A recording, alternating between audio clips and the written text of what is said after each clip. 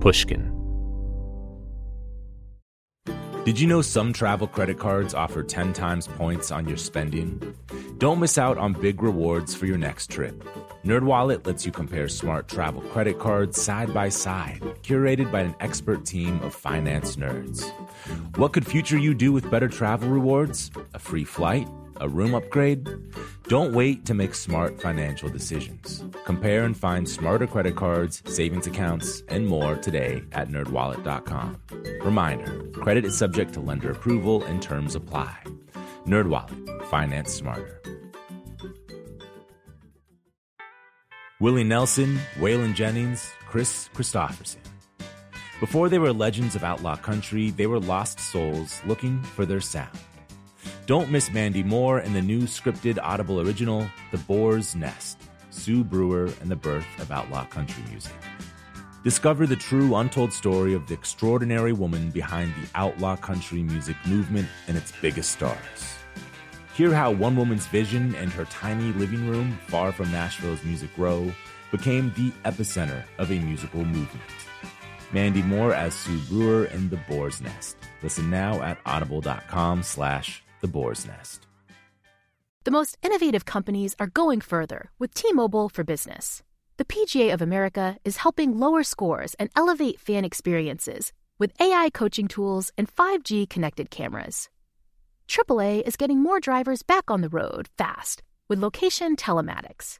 And the Las Vegas Grand Prix is powering race day operations with 5G connectivity, giving fans an experience at the speed they deserve. This is accelerating innovation with T-Mobile for Business. Take your business further at T-Mobile.com/now. Before we get started, let's talk about Pushnik. Pushnik is a subscription program available exclusively on Apple Podcast subscriptions. Members will get access to bonus content like extended versions of our Beastie Boys and Brian Eno episodes. You'll also get ad-free listening to many of your favorite podcasts like Revisionist History, Cautionary Tales, The Happiness Lab, and ours, Broken Record. You can try it for free for 7 days. Sign up for Pushnik and Apple Podcast subscriptions.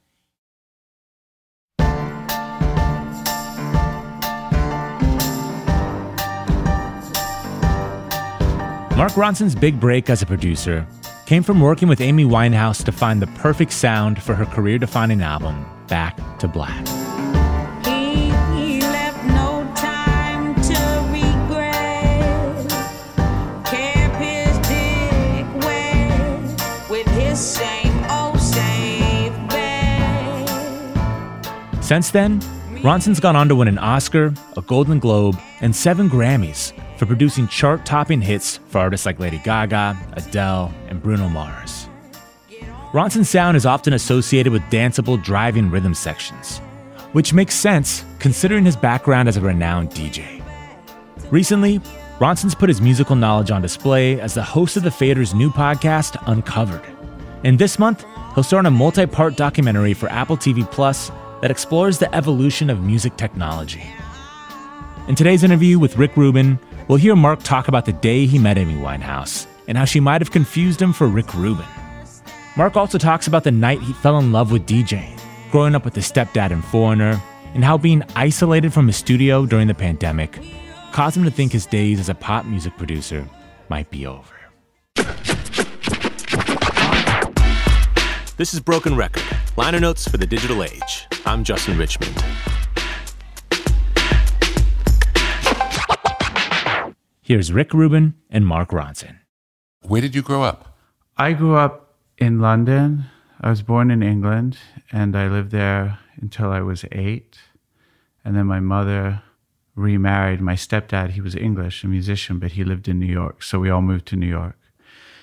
I definitely consider myself a New Yorker. I mean, I've spent time going back and forth now between London and New York, and I've spent blocks of time in England, and I feel very connected to England, but I do feel like a New Yorker.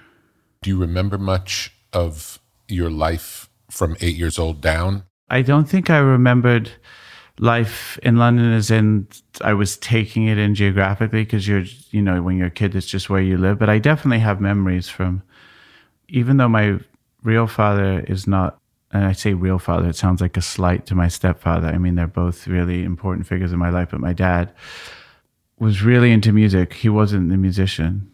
And I just remember them throwing a lot of parties and waking up in the middle of the night, like 4 years old, going down and just seeing like all these grown-ups in this room. I was, waist high.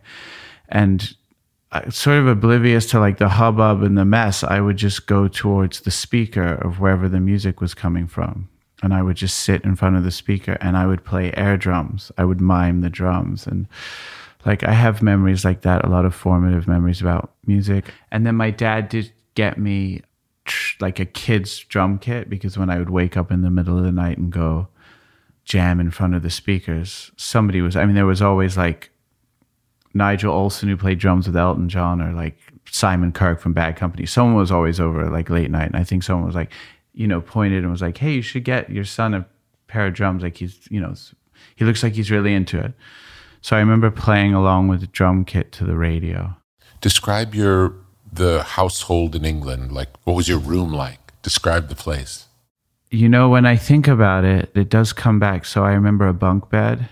I had meningitis when I was a young kid, which is quite heavy. I didn't have there's two. There's viral and there's something else. So I had the one that you don't die from, obviously. But I had to be taken to the hospital and have like a spinal tap. I remember being in my bedroom having to be held down, and I don't have like the most pleasant memories. Also, my childhood house growing up was a pretty turbulent house. My parents they were like a young couple. They had me quite young. I remember fights and slamming doors and a lot of yelling and tears. That's how I hate to say it, sounds like a downer, and I love both of my parents, but that's how I remember growing up in London. Yeah. And did you have brothers and sisters? I had brothers and sisters. My mom and dad had 3 of us, me and 2 sisters who were twins. And then when we moved to New York, my mom remarried and had 2 more kids. My dad remarried and had 3 more in England. So I have a big family, and then 2 stepbrothers. So there's 10 of us all together. Did you move to New York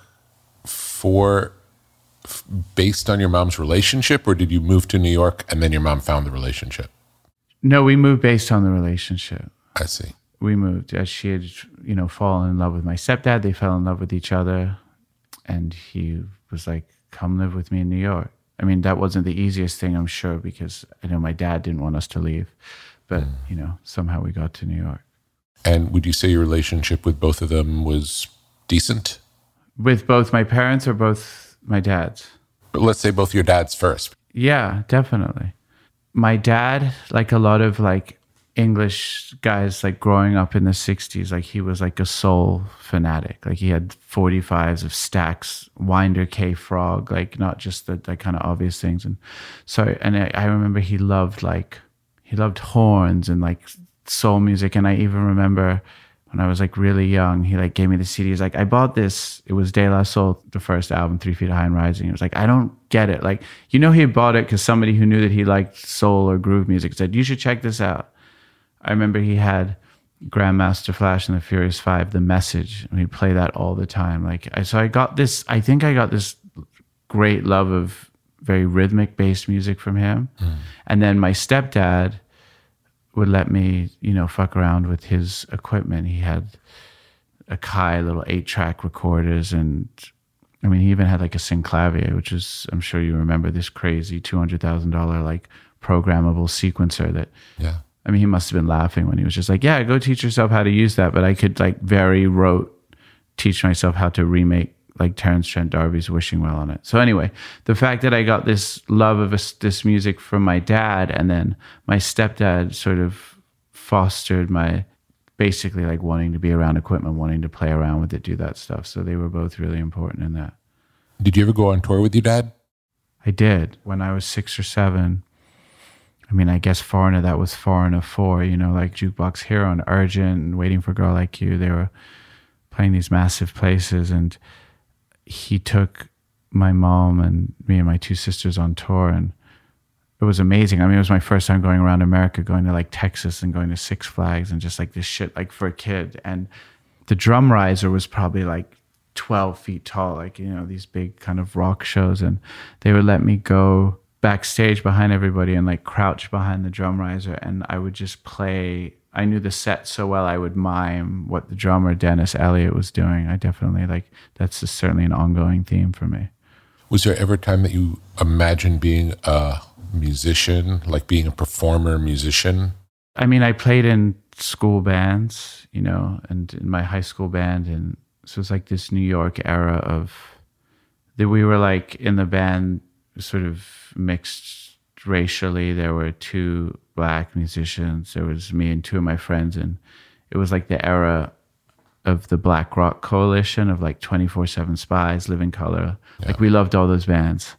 And then I was super into the Black Crowes. We must have played like 2 Black Crowes covers in our set too. I didn't even know Hard to Handle was by Otis Redding. And then there was like this hip hop. I was discovering hip hop, so we'd sort of had rappers come on stage. So anyway, this was my band that I played with. We'd open for the Spin Doctors and stuff at Wetlands and play the bitter end.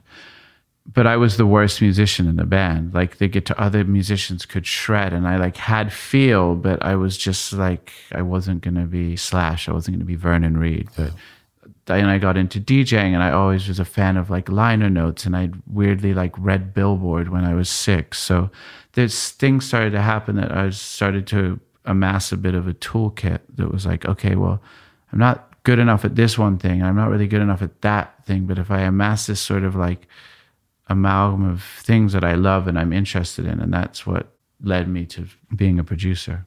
Cool. What did you play in the band? I played rhythm guitar, but like the other guy had like the like Kramer, like the Kip Winger like guitar, and was like shredding, and like then it'd be like my time to solo in the set and just be like just playing like an average white band riff or something. But I did love it. I mean, I actually remember my best friend from high school talking to him when we were like in the 16, plotting your dreams, and I was like, yeah, I think I'm going to be like a guitarist in a band and all these things. And Alex Kane, he's still one of my best friends, he goes, I just see you as more of like a behind the scenes type of guy. And at that moment I was like, you know, I probably like hung up on him. I was like, fuck you, dude, like you don't know where I'm going. And he was like completely right, actually. How old were you the first time you started going to clubs in New York?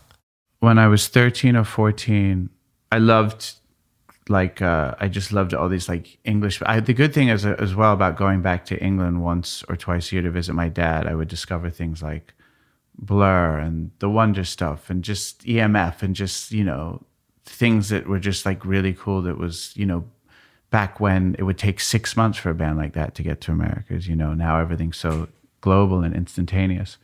So I would get really excited when these bands would come over to play in New York at venues like the Marquee or the Ritz. But of course, I was 12, 13 years old. My mother wouldn't let me go to these shows. So I managed to get a job writing for this inter-school music paper because I could tell her that I was going to review the shows, and she would let me go. And I interned at Rolling Stone magazine in the summers when I was like 12, 13 and 14 maybe. So I'd occasionally get like a freebie tickets and go to shows. And I loved going to shows. It was like, I remember the Marquee so well. I remember like different venues. What was the Rolling Stone office like when you were a kid? What did that feel like to go there? That was incredible. I mean, that just felt like, I mean, I'm sure it was even more relaxed. It wasn't like it was in the 70s, but more relaxed than it was now. And I was just this kid who was like, they'd just give me any job that could fit in, whether it was sometimes like manning the switchboard because you had to like answer the phone and like send people to different extensions. And I would answer the phone. I'm sure my voice for the first year or two like hadn't even broken yet. So I'd be like, hello. And then I would run around, and it was back in the day when they compiled their own album chart by calling 30 mom and pop stores and doing a median average and then deciding what the number one record was. So it would be my job to call. And there were people there like David Frick, like legends, Sheila Rogers, Anthony DeCurtis, David Wild, these really cool people that would just like thought it was like kind of funny that I was just like this kid running around, and they could tell how into it I was. I realized how lucky I was, and how lucky I was how they treated me. Like, you know. Absolutely. What would you say was the first music that you felt like was your music as opposed to your parents' music? My parents were like quite I can't remember if like my stepdad, even though it wasn't his music, like he was interested in like the stuff that I was into. But I definitely would say that early 90s hip hop in New York, things like Black Moon, Pete Rock and CL Smooth, like when I was 15, 16, when I discovered those things, that was really like my own. Because even the heavier rock stuff wasn't that much of a far cry from my stepdad and Foreign and the music, you know. Mm-hmm. He was shredding. So I would say that the New York hip hop scene, the stuff that I would hear on like Stretch Armstrong. Yeah. Would your friends in school have similar tastes, would you say? I had two best friends in school, Alex Kane, who told me I was never going to be a guitar hero, and then my friend Daniel Sally. And he was like the first one to have Eric B. and Rakim paid in full. And then there were like 3 or 4 Black students that I was friends with in the school that like they would kind of put me onto stuff. And then if I heard a song on the radio that I'd taped on a radio show and I didn't know what it was, I would bring it into school the next day and be like, hey, like Conrad, can you listen to this and tell me what song this is? And he'd be like, that's Nas Halftime. Like you've never heard the song before. And then those Conrad, Michael, and Jerry, who were the 3 Black students in my class, they were in a musical talent show, and they knew that I had this equipment at home, these samplers that were like I barely knew how to use, and they were like, do you want to try and make us like a track for this talent show? It was like a judged by Reverend Al Sharpton. It was in Stuyvesant. I was like, cool. And my understanding of how the samplers worked was so rote that I had to make sure that the samples were the exact same tempo and hit play at the exact same time. I didn't know how to sync anything up. It was just like that. And then Michael Liao was like, it's like what you're doing is very similar to DJing. Like, you know anything about DJing? I was like, no, what's that? And he's like, well, you're taking records and you're blending tempos at the same thing. And I think that was one of the first things that ever put the seed in my head of like, DJing? Like, what is that? And how old were you at that point in time? 16. And what was the first time that you went to a club to check out DJs? Like, where you were aware that there was a DJ controlling the music in the room? I remember it really well. My friends would all go to these raves that were put on by NASA because it was all ages, and you acid, shrooms, ecstasy, you'd be tripping, and everyone go dance to techno, and then you'd go and you'd like hook up in the chill out room. I keep hearing Ricky Powell in my head saying, all right, kids, say heck no to techno. His his rap that he used to do before the Beasties went on, that's so funny. Yeah. But I just couldn't get with the techno. I wasn't like snobby or something. It was just because it was fast and it was straight. And I would always end up in the chill out room where there'd be like an interesting DJ, like Dimitri from Delight, or somebody like that. And there was this DJ named Ani that was, now I know him and his real name is Ani, A-N-I, but it was On-E, like O-N-E. Mm-hmm. And he was killing it. He was like cutting doubles of something. And I went and I was just so transfixed, and probably because I was, on some psychedelic drugs as well. And I was so captivated, and I really think that was just like one of those moments where it's just like, oh, I want to do that now. Because like not only did I love the music that he was playing, but obviously like watching the hands, and it was so interesting. So yeah, so that was kind of it. When you went to the NASA parties as a kid, what were the venues? It was the Shelter. It was that giant place down on Varick, I think it was like 170 Varick, really close to wetlands. So it was this really big, giant warehouse, and you would sort of like wait online, and I mean, it was crazy. The accessories that people would wear. It was like you would take a dog toy of like Bert and Ernie, is that the Sesame Street guys, and put it like on a necklace around, like a shoestring around, and then have like ski goggles, and then you would have take your Pumas, like the Puma Clydes, or like these classic shoes, to like the guy that would put rubber platforms. It was like, but yeah, everybody looked like this kind of like freak. I mean, I guess it wasn't that far from when you watch what's that HBO show that scares me so much because the kids are just getting so fucked up, and like I'm like, a kid's really like that, but I'm like, oh shit, we were like that.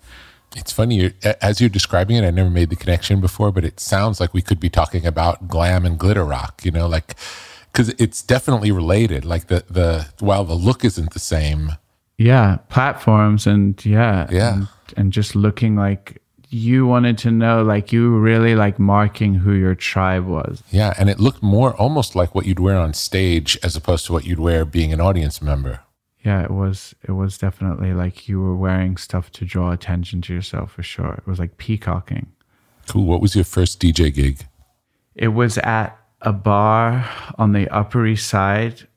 I had my turntables for probably 3 weeks, and there was a guy that I knew that threw parties where they let underage kids in on bars on the Upper East Side. There were places like that, and the Upper West Side. And I just remember hassling him and calling him, and I probably lied and said I've been DJing for 3 months as opposed to 3 weeks. And I had one crate of records, like about half a crate of hip hop and half a crate of like funk and soul.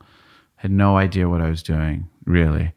And I hustled him like into giving me this gig, and I had to take my turntables, in the back of a cab. It sounds like I'm exaggerating, but it was a snowstorm in New York, I'm sure.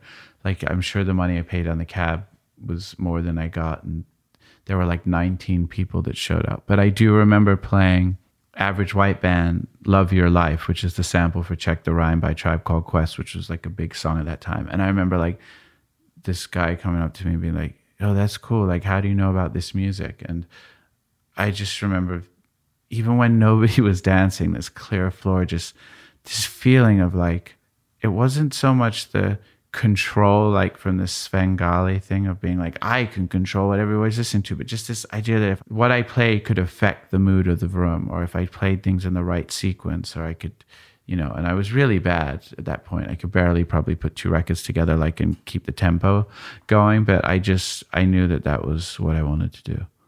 We'll be right back with more from Mark Ronson after a quick break. Apple Card is the perfect cashback rewards credit card. You earn up to 3% daily cash on every purchase every day. That's 3% on your favorite products at Apple, 2% on all other Apple Card with Apple Pay purchases, and 1% on anything you buy with your titanium Apple Card or virtual card number. Visit apple.co/card calculator to see how much you can earn. Apple Card issued by Goldman Sachs Bank USA Salt Lake City branch, subject to credit approval. Terms apply. Willie Nelson, Waylon Jennings, Chris Christopherson. How did the biggest names in outlaw country start a musical revolution? Through one woman's vision from one tiny living room. Don't miss Mandy Moore as Sue Brewer in the new scripted Audible original, The Boar's Nest, Sue Brewer and the Birth of Outlaw Country Music. Discover the true, untold story of the extraordinary woman behind the outlaw country music movement and its biggest stars. Brewer helped shape the sound and soul of country music as we know it today, despite never picking up an instrument herself. Lovingly dubbed The Boar's Nest, Sue's place was an intimate staging ground where a new breed of singer-songwriters, wounded souls, wayward upstarts, would spur each other on to tap into something bigger, realer. Starring Mandy Moore and featuring Eben Moss-Bacharach as Shel Silverstein and TJ Osborne as Johnny Cash, alongside a full ensemble cast. Audible invites you to enter The Boar's Nest and experience the rise of a musical revolution. One woman, one time, one place. The Boar's Nest, Sue Brewer and the Birth of Outlaw Country Music. Listen now at audible.com/The Boar's Nest. The most innovative companies are going further with T-Mobile for Business. The PGA of America is helping lower scores and elevate fan experiences with AI coaching tools and 5G connected cameras. AAA is getting more drivers back on the road fast with location telematics. And the Las Vegas Grand Prix is powering race day operations with 5G connectivity, giving fans an experience at the speed they deserve. This is accelerating innovation with T-Mobile for Business. Take your business further at T-Mobile.com/now.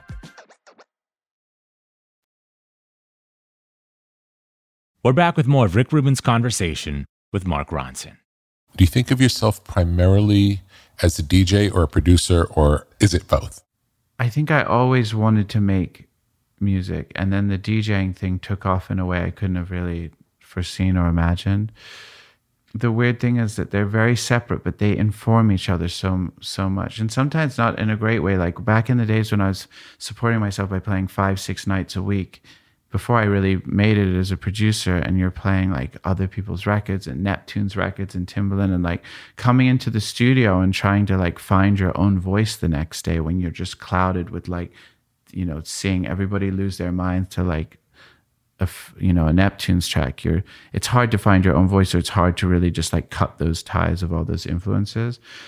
But they really inform each other. I mean, I would definitely probably now at this point call myself a producer, but the DJ, I still DJ, and it's still what kind of got me here in some ways. You know, my first production gig I ever got was this girl, Nika Costa, and it was because her manager, Dominic Trenier, used to come hear me DJ, and I would play Rufus and Shaka Khan, EPMD, and then an AC/DC breakbeat and this thing. And I mean, I remember when I was DJing at this club Life, I don't know if you remember, but the DJ booth was right up against the stairs, cramped.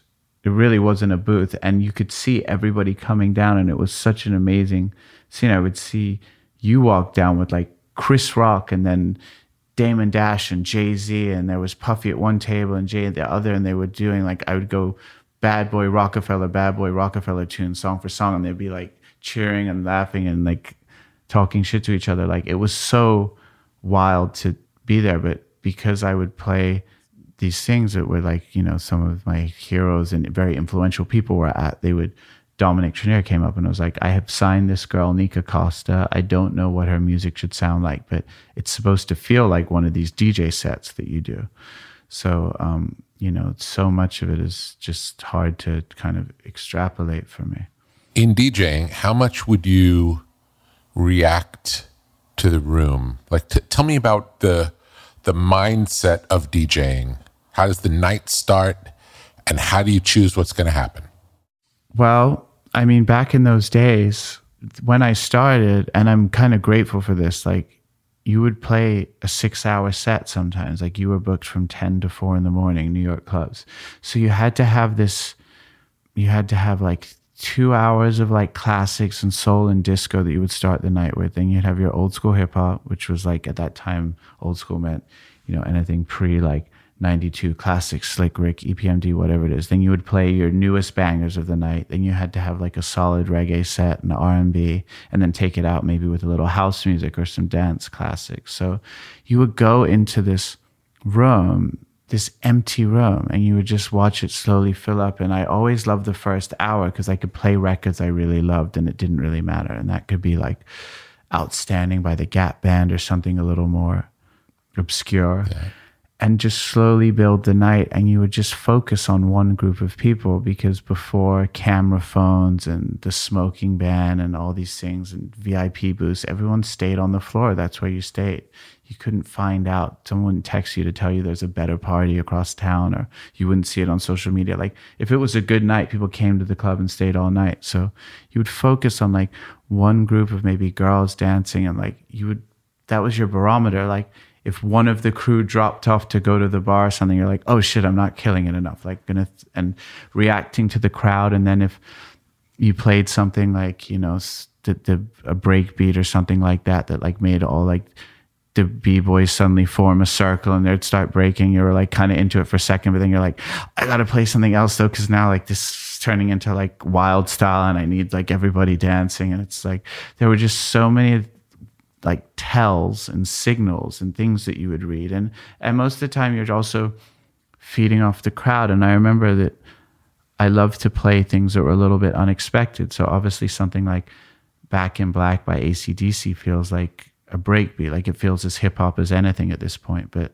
they weren't really playing that in the clubs. And I remember when the Benjamins came out by Puffy and Biggie, and then there was a rock remix. So I was like, if I play the Benjamins and go straight to the rock remix on the downbeat of Biggie's verse, no one's gonna stop dancing because it's Biggie. And then right on the downbeat when Biggie stops his verse, I can drop AC/DC Back in Black, and everyone's dancing and like doesn't realize they're still dancing to something that's unfamiliar. Like I loved being able to do that. And then when Seven Nation Army came out, and a couple songs that like were not hip hop but like just felt very hip hop, I could get away with playing these, that got very exciting. And I was like, okay. And there was, DJ AM on the West Coast, who was incredible, the best of everybody.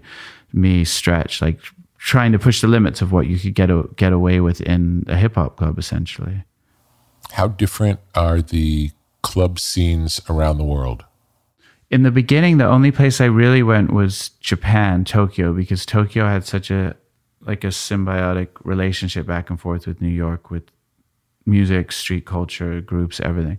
So that was kind of amazing. And that was the first time going over there and people being really excited about you because you're from somewhere else. And then the Japanese crowds, it's such a, they're really grateful that you've come there as well. So, New York, I was doing good and killing it, but like nobody's going to make a fuss over you in New York, especially if they're seeing you 3 times a week.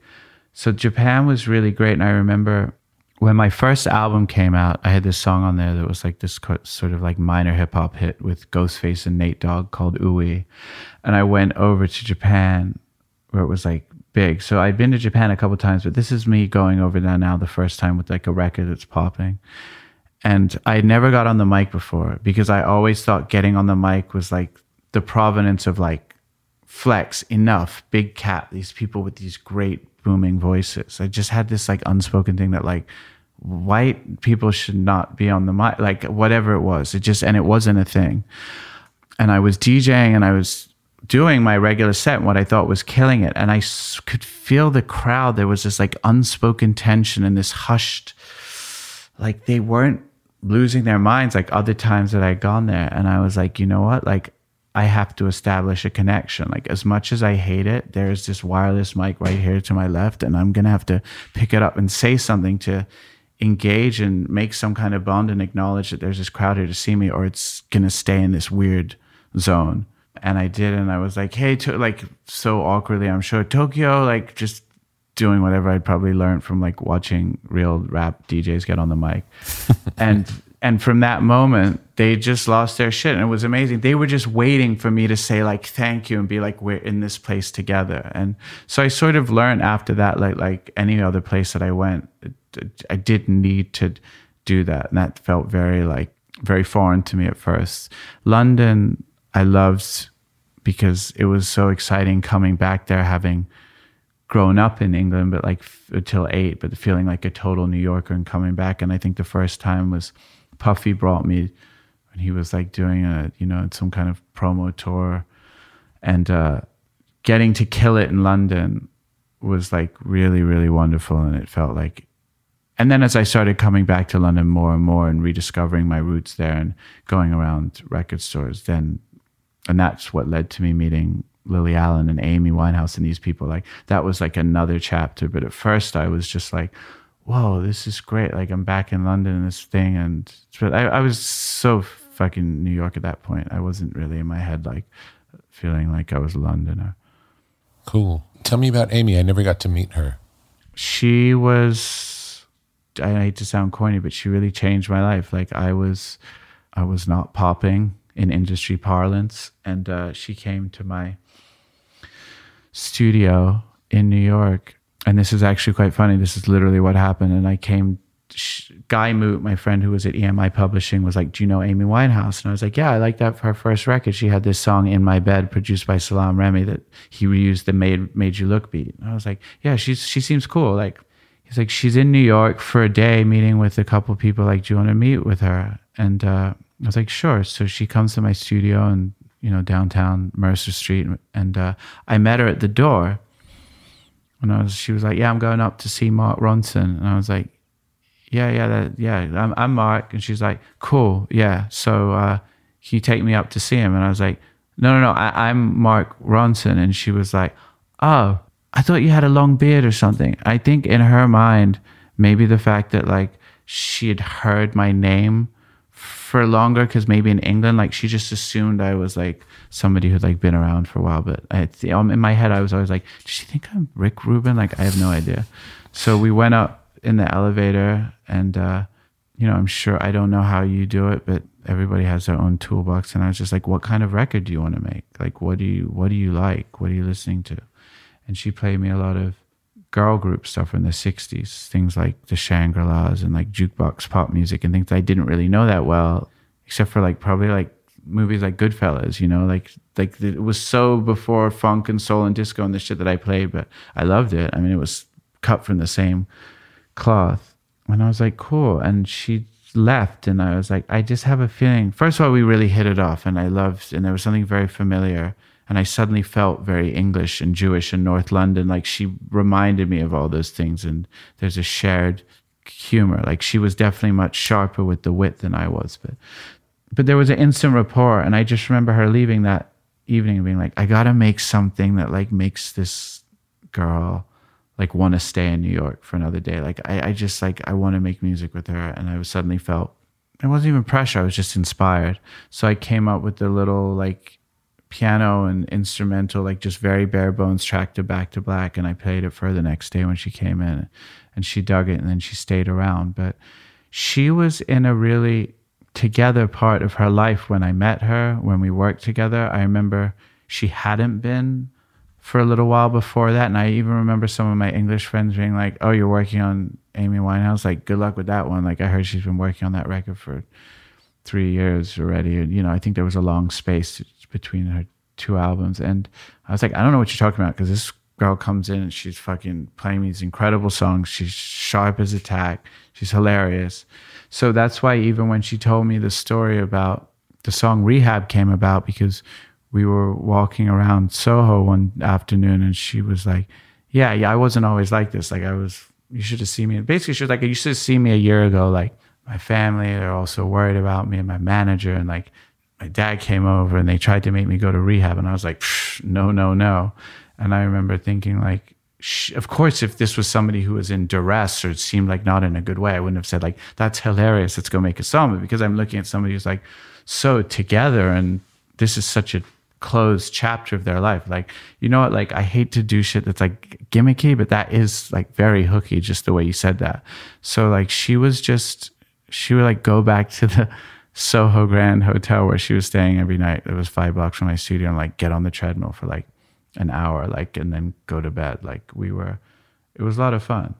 I mean, we're really only in the studio 6 days, probably, that whole record. So I wish it was longer, because there would be more memories. But then we were still friends, and we hung after that. Would you describe that, meeting an artist, getting the vibe, what they're into, they go away, you make something, play it for them. Is that, would you say, typical of your process as a producer? Well, the way that I like kind of came up was like, you sort of had like a beat tape. So you go to A&R offices and you would play beats and instrumentals, like, and that's kind of like the world that I knew. So when I met Amy and she told me what she liked, I was like, oh, I don't have anything pre-made that you will like.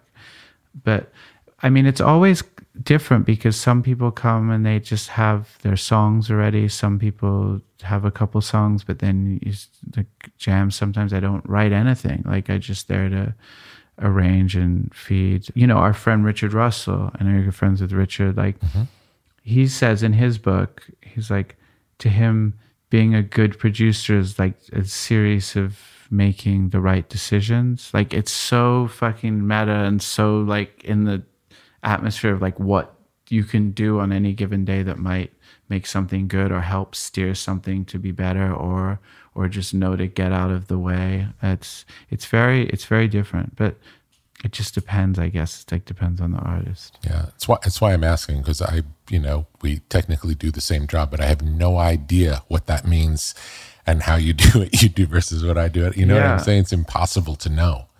It's such a particular thing that yeah, and it's such a particular, like, when I came up, like, you, Quincy, Q-Tip, George Martin, Nigel Godrich, like, because I loved all these different things. I had like a wide array of people that I would like study, and I'd read things like, well, Pharrell says like they don't stay in the studio past 9 p.m. because like nothing good ever happens. So like maybe I'll absorb some of that. And then like you were so song focused. I remember whenever I read something about you, you'd be like, maybe the songs aren't there yet, or just like it was so much about the songs. And I realized like I've also got into trouble getting into projects because I have like well, it doesn't matter they have like great songs yet, but like they'll come, or like we could bring them out, and that isn't a given either. So I think that it's just this like magic toolbox, and everybody has their different things. Yeah. Would you say when you start on a project with an artist, you'll have an idea of where it's going to go, or is it pretty much open to see what's going to happen in the moment, and that's where it goes from there? I think that's what it is. I think it's just open to that first meeting. I mean, I think that I have, sometimes when I'm working with like a band like that I've loved and grown up with, whether it's Ghostface or Duran Duran, like of course you have a little bit of an idea because you're already a fan. So you have this sixth sense of like, what do fans want to hear this person do? And then you just go like, what's this person's superpower? And a lot of the great artists have more than one superpower. And like, how do I just like amplify that to, next level? But I think it's always, when we were working at your place with Gaga at Shangri-La, I remember like I had no idea what we were going to do. And I was like, I think she maybe thought even we were going to do something a little more jazzy, because everybody thinks because I like love horns, like I know a lot about jazz. I know nothing about jazz. And she just came in like denim shorts and cowboy boots and like a hat. And obviously like your studio is like one of the most idyllic places of all time. So you do feel really like in this wonderful zone. And it just felt like, okay, well, let's make something that's sort of like, organic or stripped back or like, whatever the reason. So I think that, yeah, I think I'm just always just like open to like, what's the Quincy says too, is like, you always need to leave room. You need to leave space to let God in the room, or whatever you believe that thing is. Like, you just have to be ready to go on like any kind of instinct. Do you still make tracks without having a particular artist in mind? It's funny. I just kind of went back to that. There's something, I think over lockdown, I learned Ableton. I was like, I'm finally going to teach myself Ableton, because like I've been telling myself for 8 years, every time I get on a flight to Japan, I'm like, this will be the time. I never done it. And it's getting to the point where like Diplo and people that I work with are like Kevin from Tame Impala and Ableton. They're like, really? You're going to make me fucking bounce these stems again so you can put this shit in Pro Tools? Like, can you just learn Ableton? So that got me back into a little bit into beat mode. And then I realized that what I was trying to do on Ableton was just recreate what I used to do on my MPC. So I'm like, man, fuck this. Like, I'm not going to be lazy. Let me just break the MPC out and start doing this thing. Because I was trying to recreate feel and sound, and it just wasn't doing it. So I got back into like MPC, like making beats, and just like I've been in some sessions recently since shit's kind of opened back up again. And I love getting there before the artist, like 4 hours, and just making like 6 instrumentals, just so it's sort of like ready to go, and like chopping drum breaks, just so there's not that kind of dead moment where they're standing over you where you're like chopping a snare drum. Like I like the idea of just having a few things to get someone excited and inspired when they walk in the room. Are you ever surprised by how someone approaches vocally a track that you've lived with for a little bit as an instrumental? Yeah, definitely. I mean, that's the best thing, when you're just so surprised and you're like, oh my God, I never would have thought of that. I mean, especially probably more with melodies and rap stuff, because there's probably more room to like experiment. But I also remember like I worked on like a third record. I had this song with Q-Tip called Bang Bang Bang. And I remember him coming in because I was playing him a bunch of other beats. And by accident, I started this one that was like already a song for somebody else. He wasn't that into the shit I was playing. He's like, what's that one? I was like, oh, that was this other thing. He goes, roll that back. And watching like Q-Tip, like in his process, which was just like, get out the room, I'm going to run Pro Tools, I'm going to record this shit, puts his headphones on and just records first doing cadences, and then starts to fill in the words. And then like this whole shit is like coming to life. And obviously he has such a magic voice and this familiar thing that's like, I grew up with. But occasionally someone will just send you something back down, and that's great too. But when you get to see this little people's processes and stuff, it's like, oh shit, that's how they do that. Yeah, it's so cool. Is it very different from artist to artist, would you say? I feel like it's pretty like, if someone likes something and you play something and it gets them in the first like 5 or 6 seconds, which is really the only time. If you don't get them in the first 5 or 6 seconds, it's probably not going to happen. It's usually like the thing like, oh shit, let me get some headphones. And then it's like, plug the mic, run the track back. And it's like just freestyling like the first melodies and the things that come out. Like that's the most common process that I've seen. But you know, then there's somebody like Bruno who's just like ultimate like song crafter, and just like nothing goes down until like the best thing is written in his brain, you know? Do you remember the very first time you were ever in a recording studio?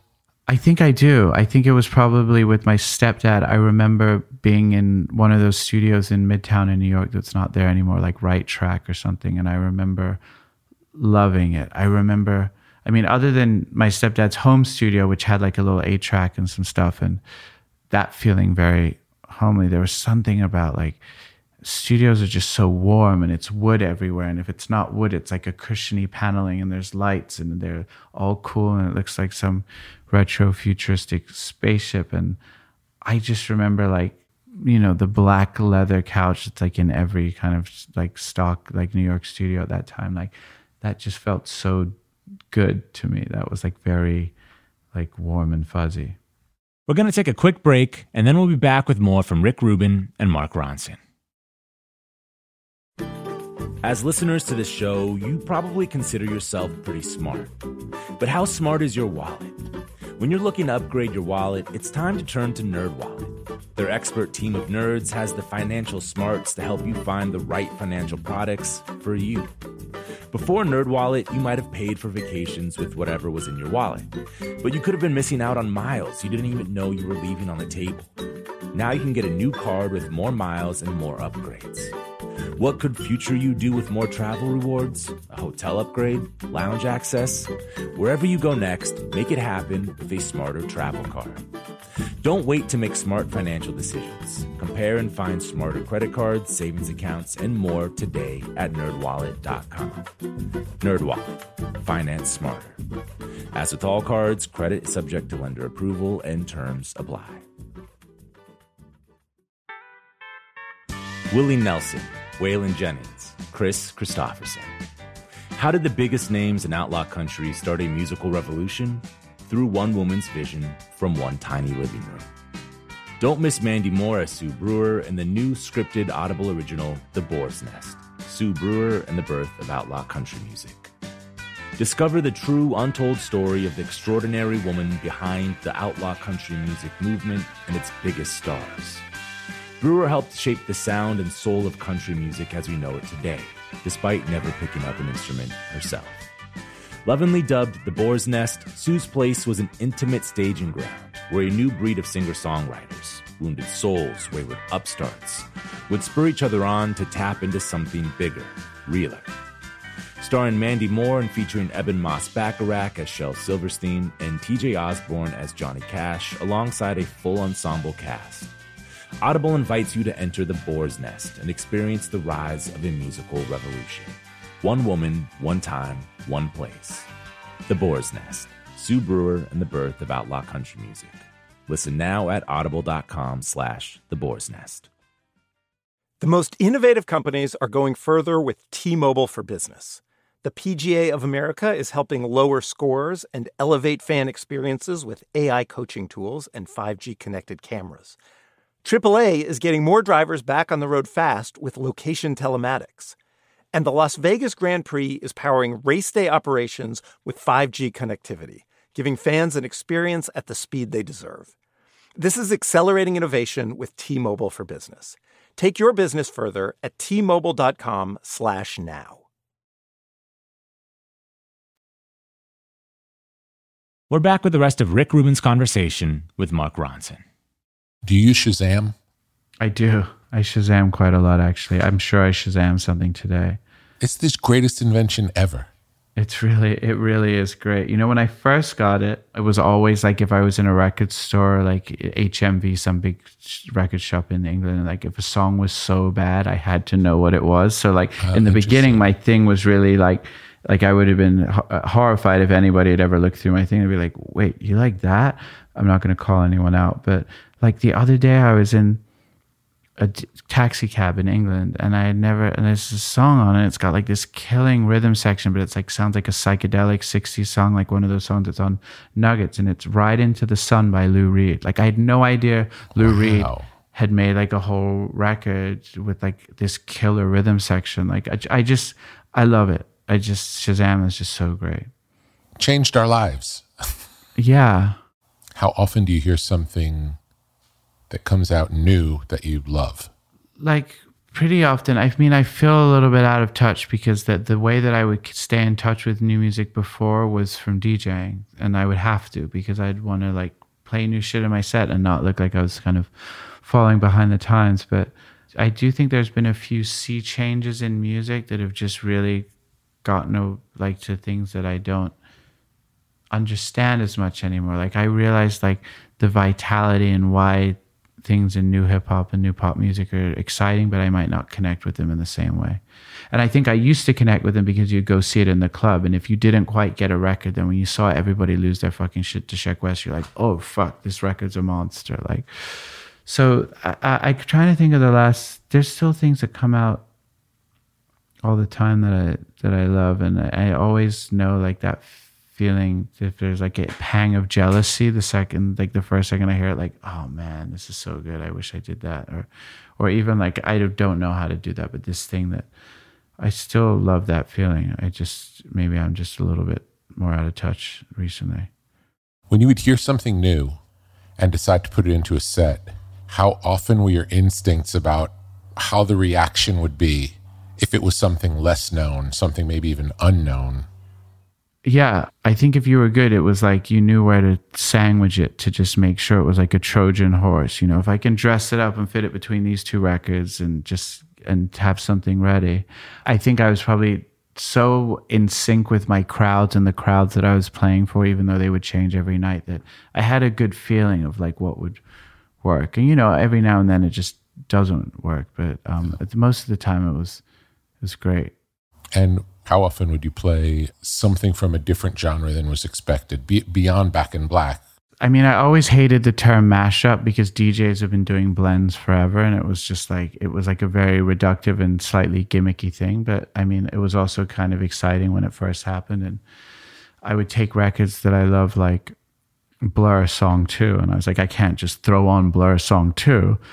But if I throw Biggie Nasty Boy over the top of it, the a cappella, then everyone's kind of dancing and we can see where we go from there. And then, you know, every now and then, you know, some of the clubs that I was playing in, there were like these, you know, pretty like high-end, powerful like drug dealers that were coming in to like spend $2,000 and have a good time and pop champagne and look like, you know, ballers. And so like occasionally I remember playing like one of those rock records in the middle of the night, and the guy just like leaning over the booth, because at Club Cheetah the booth was behind there was a booth right next to the DJ booth, and this guy just leaning over and just being like, what the fuck are you playing, white boy? Like very, very seriously to me. So like I think that most of the times it got over, and I think that New York crowds are quite open, like regardless of genre. But the reason that I sort of made my record version, which was like these covers of songs by the Smiths and Radiohead and the Jam and like the Zootones and these rock bands, was because I wanted to play those songs, and I was getting a little burnt. I'd been playing hip hop, R&B, and dancehall for about 10 years in clubs, and I was just like, I couldn't quite play Just by Radiohead in a club, and I couldn't play Stop Me If You Think That You Heard This One Before by the Smiths. Like that was just going a little too far. There were cool rock and roll scenes like Justine D and the Misshapes happening in New York just about that time, but that wasn't me. And so I was like, you know what? I'm going to make covers of these songs that I love and redo them in arrangements that I can kind of like get over with my crowd. And it was really just like, I just made them to just play. Like I didn't ever think that they would come out. It wasn't even an thought in my head. I was just like, this is for my crowds, and this is something that I can work on. This will be fun. And the Radiohead cover that I did started to get a lot of play by Zane Lowe and Giles Peterson on Radio 1 in England. And that's what got me signed to Columbia, because I'd been dropped by Elektra after my first record came out and sold like 80 copies. And suddenly I was sitting on this album of covers and this one that's already on the radio. And so that kind of weird backfiring of the DJ set then inspired this other creative outlet, which was, you know, I guess I never thought about it in those terms, but it's interesting.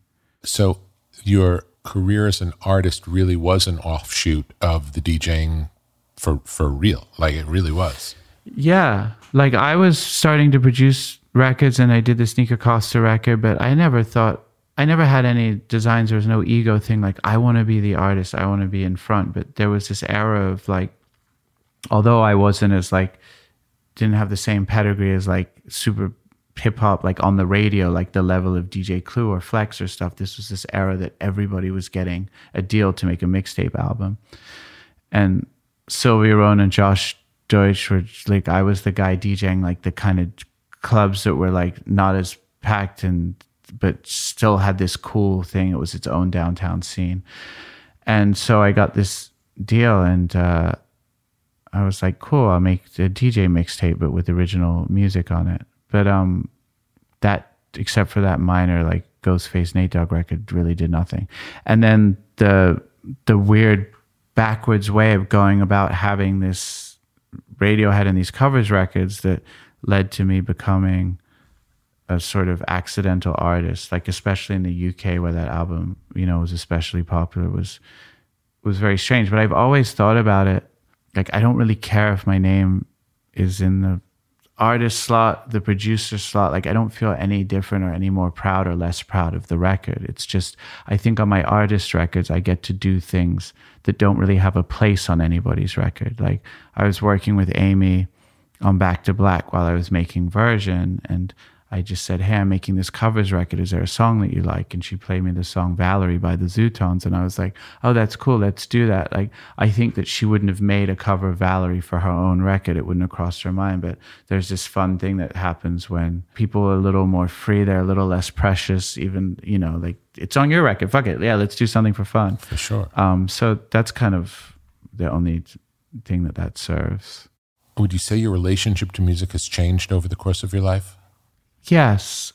If somebody like was like, okay, would you consider yourself more of a fan of music or somebody who actually creates music? I really wouldn't know how to answer that question. I still don't. I still get as excited. And if I had to, it's a really silly question because there's no world where that would happen. But if I had to choose between one or the other, being a fan and a listener or a creator, it would be very hard to imagine. I think I'm more patient, certainly in the studio as well. Like I have less like ego running the show, and I love occasionally being wrong. Like even if your pride hurts for like a second when somebody has a great idea and they kind of win the argument, you're like, oh yeah, this song is now better for that. My relationship to music, like though, it's still, I went through a period over lockdown and I didn't really have a studio to go to, and I was making stuff in Ableton, and although I was excited about learning that thing, it's not quite. I am a visceral person. I like having like my like keyboard and the drum machine and this thing. And my music was just suffering because of it. And it was getting kind of shitty. And I was suddenly starting to think like, okay, I'm 45. Like I'm already at the tail end of fringe of like what would be like an acceptable age for someone trying to make music for like young people or pop music or whatever you want to call it. I mean, I know there's yourself, there's Quincy, there's people that, you know, definitely who've broken the mold there, but I was just starting to like really doubt my confidence, and I was thinking like maybe I'm phasing out of music, like maybe that's it, maybe I'm gonna do some more interesting like educational stuff with music, and maybe I'll, whatever it is, this Apple series I was working on with our friend Morgan Neville, like just a documentary, maybe that's my thing now. And I think some of it was like a little bit of cowardice because I was like, okay, well if I don't try, I don't put myself up there, my head above the parapet, nobody can really fuck with me and tell me that I fell off. And then I got back in a studio for the first time like 2 months ago, and I just like had my shit around me. And I was like, oh my God, I love this. Like this is, whether I make successful records or not, that's going to be determined by somebody else. But this is my favorite shit to do. How could I kid myself? Like this is still my thing where I feel alive, and like I can look up and oh shit, 4 hours has just gone by, you know? So I'm very grateful. I mean, music has been like my fucking compass, North Star, my anchor through life. Like it's only now that probably through therapy work, whatever you want to call it, that I've made time for other things in my life, and I understand that they're important. But music is still this, it's my best friend. Yeah. Amazing. We are blessed to be able to spend our lives with music. It's like, that's what we do. It's so lucky that we do it for fun and we do it for work, and it's all the same, you know? Yeah. Amazing. Tell me about the project with Morgan. So when Apple started their TV division, Kim Rosenfeld, who was running like the nonfiction stuff, came to me, and he had seen a TED talk that I'd done about sampling, and he liked it, and he was like, can we do something that's like that, but like expanded about music, because it's sort of, it teaches people who don't know anything about sampling and probably didn't care or think that they cared about it, like, oh, that's why that song I love is like that. And also do it properly. Hopefully it comes off in a way that like people who do know the shit are also interested, and you're not talking down to anybody. So he put me with Morgan Neville, which was obviously like on my first time at the rodeo, being paired with this guy who's made some of my fucking favorite documentaries and incredible, and knows so much about music as well. We just dreamed up this show, and we figured, you know, there were 100 ways we could have done it, but what we decided, because it was going to be 6 episodes, was to break it up into different technologies that have changed how, you know, modern pop music and hip hop have really evolved. So we broke it up into reverb, distortion, synthesizers, drum machine, sampling, and auto-tune. The ongoing theme of the show, of all these technologies, is when they first came out, people really didn't like them, or they're afraid of it, or somebody thought that this was going to ruin music. And then somebody uses it kind of in the wrong way, like Prince detuning the snare on the Lindrum. So instead of sounding like a real Lindrum, it sounded like doosh, and it was like, someone's like, what the fuck is that? Like all these things that were like not supposed to be done, then suddenly someone geniusly does it in the right way, and then it's wonderful, and then it gets kind of accepted and co-opted by everybody. And then things that really came about that were really lovely, like I guess it ends up like, it's really fun when it's about the technology, but then it really is like nice and gets very humane when it starts to be about the story. Like as soon as beautiful creative people start talking, you're like, of course you're going to go somewhere wonderful. That sounds great. I look forward to watching that. Thank you. Well, thank you for doing this. Yeah, thank you for having me. It's an honor, and it's a nice conversation. Thanks to Mark Ronson for walking us through his journey from becoming a DJ to a pop music producer. To hear his latest album, Late Night Feelings, and our favorite Mark Ronson produced tracks, head to brokenrecordpodcast.com. Be sure to subscribe to our YouTube channel at youtube.com/brokenrecordpodcast. You can find all of our new episodes. You can follow us on Twitter at Broken Record. Broken Record is produced with help from Leah Rose, Jason Gambrell, Martin Gonzalez, Eric Sandler, and Jennifer Sanchez. With engineering help from Nick Chafee, our executive producer is Mia LaBelle. Broken Record is a production of Pushkin Industries. And if you like the show, please remember to share, rate, and review us on your podcast app. Our theme music's by Kenny Beats. I'm Justin Richmond. Did you know some travel credit cards offer 10 times points on your spending?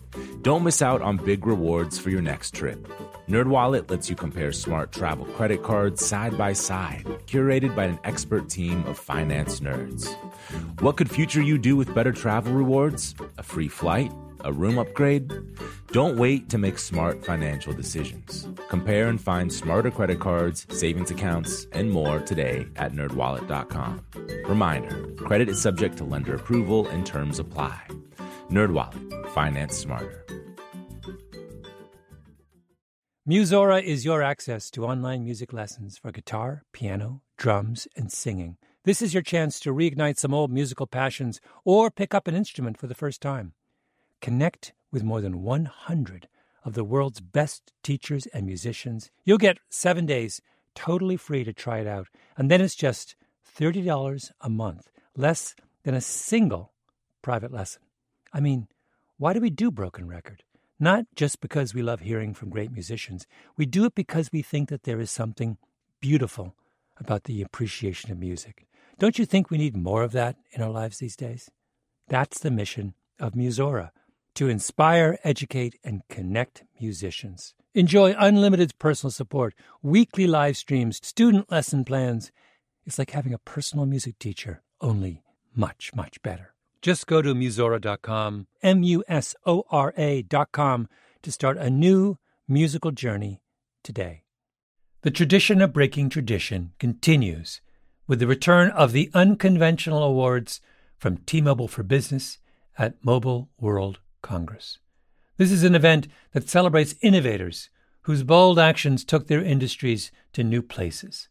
If that sounds like you and you're a T-Mobile for Business customer, enter today. If you win, you'll be publicly honored amongst some of the most influential leaders in industry. And me, I'll be there too. Enter now at T-Mobile.com/unconventional awards. See you there.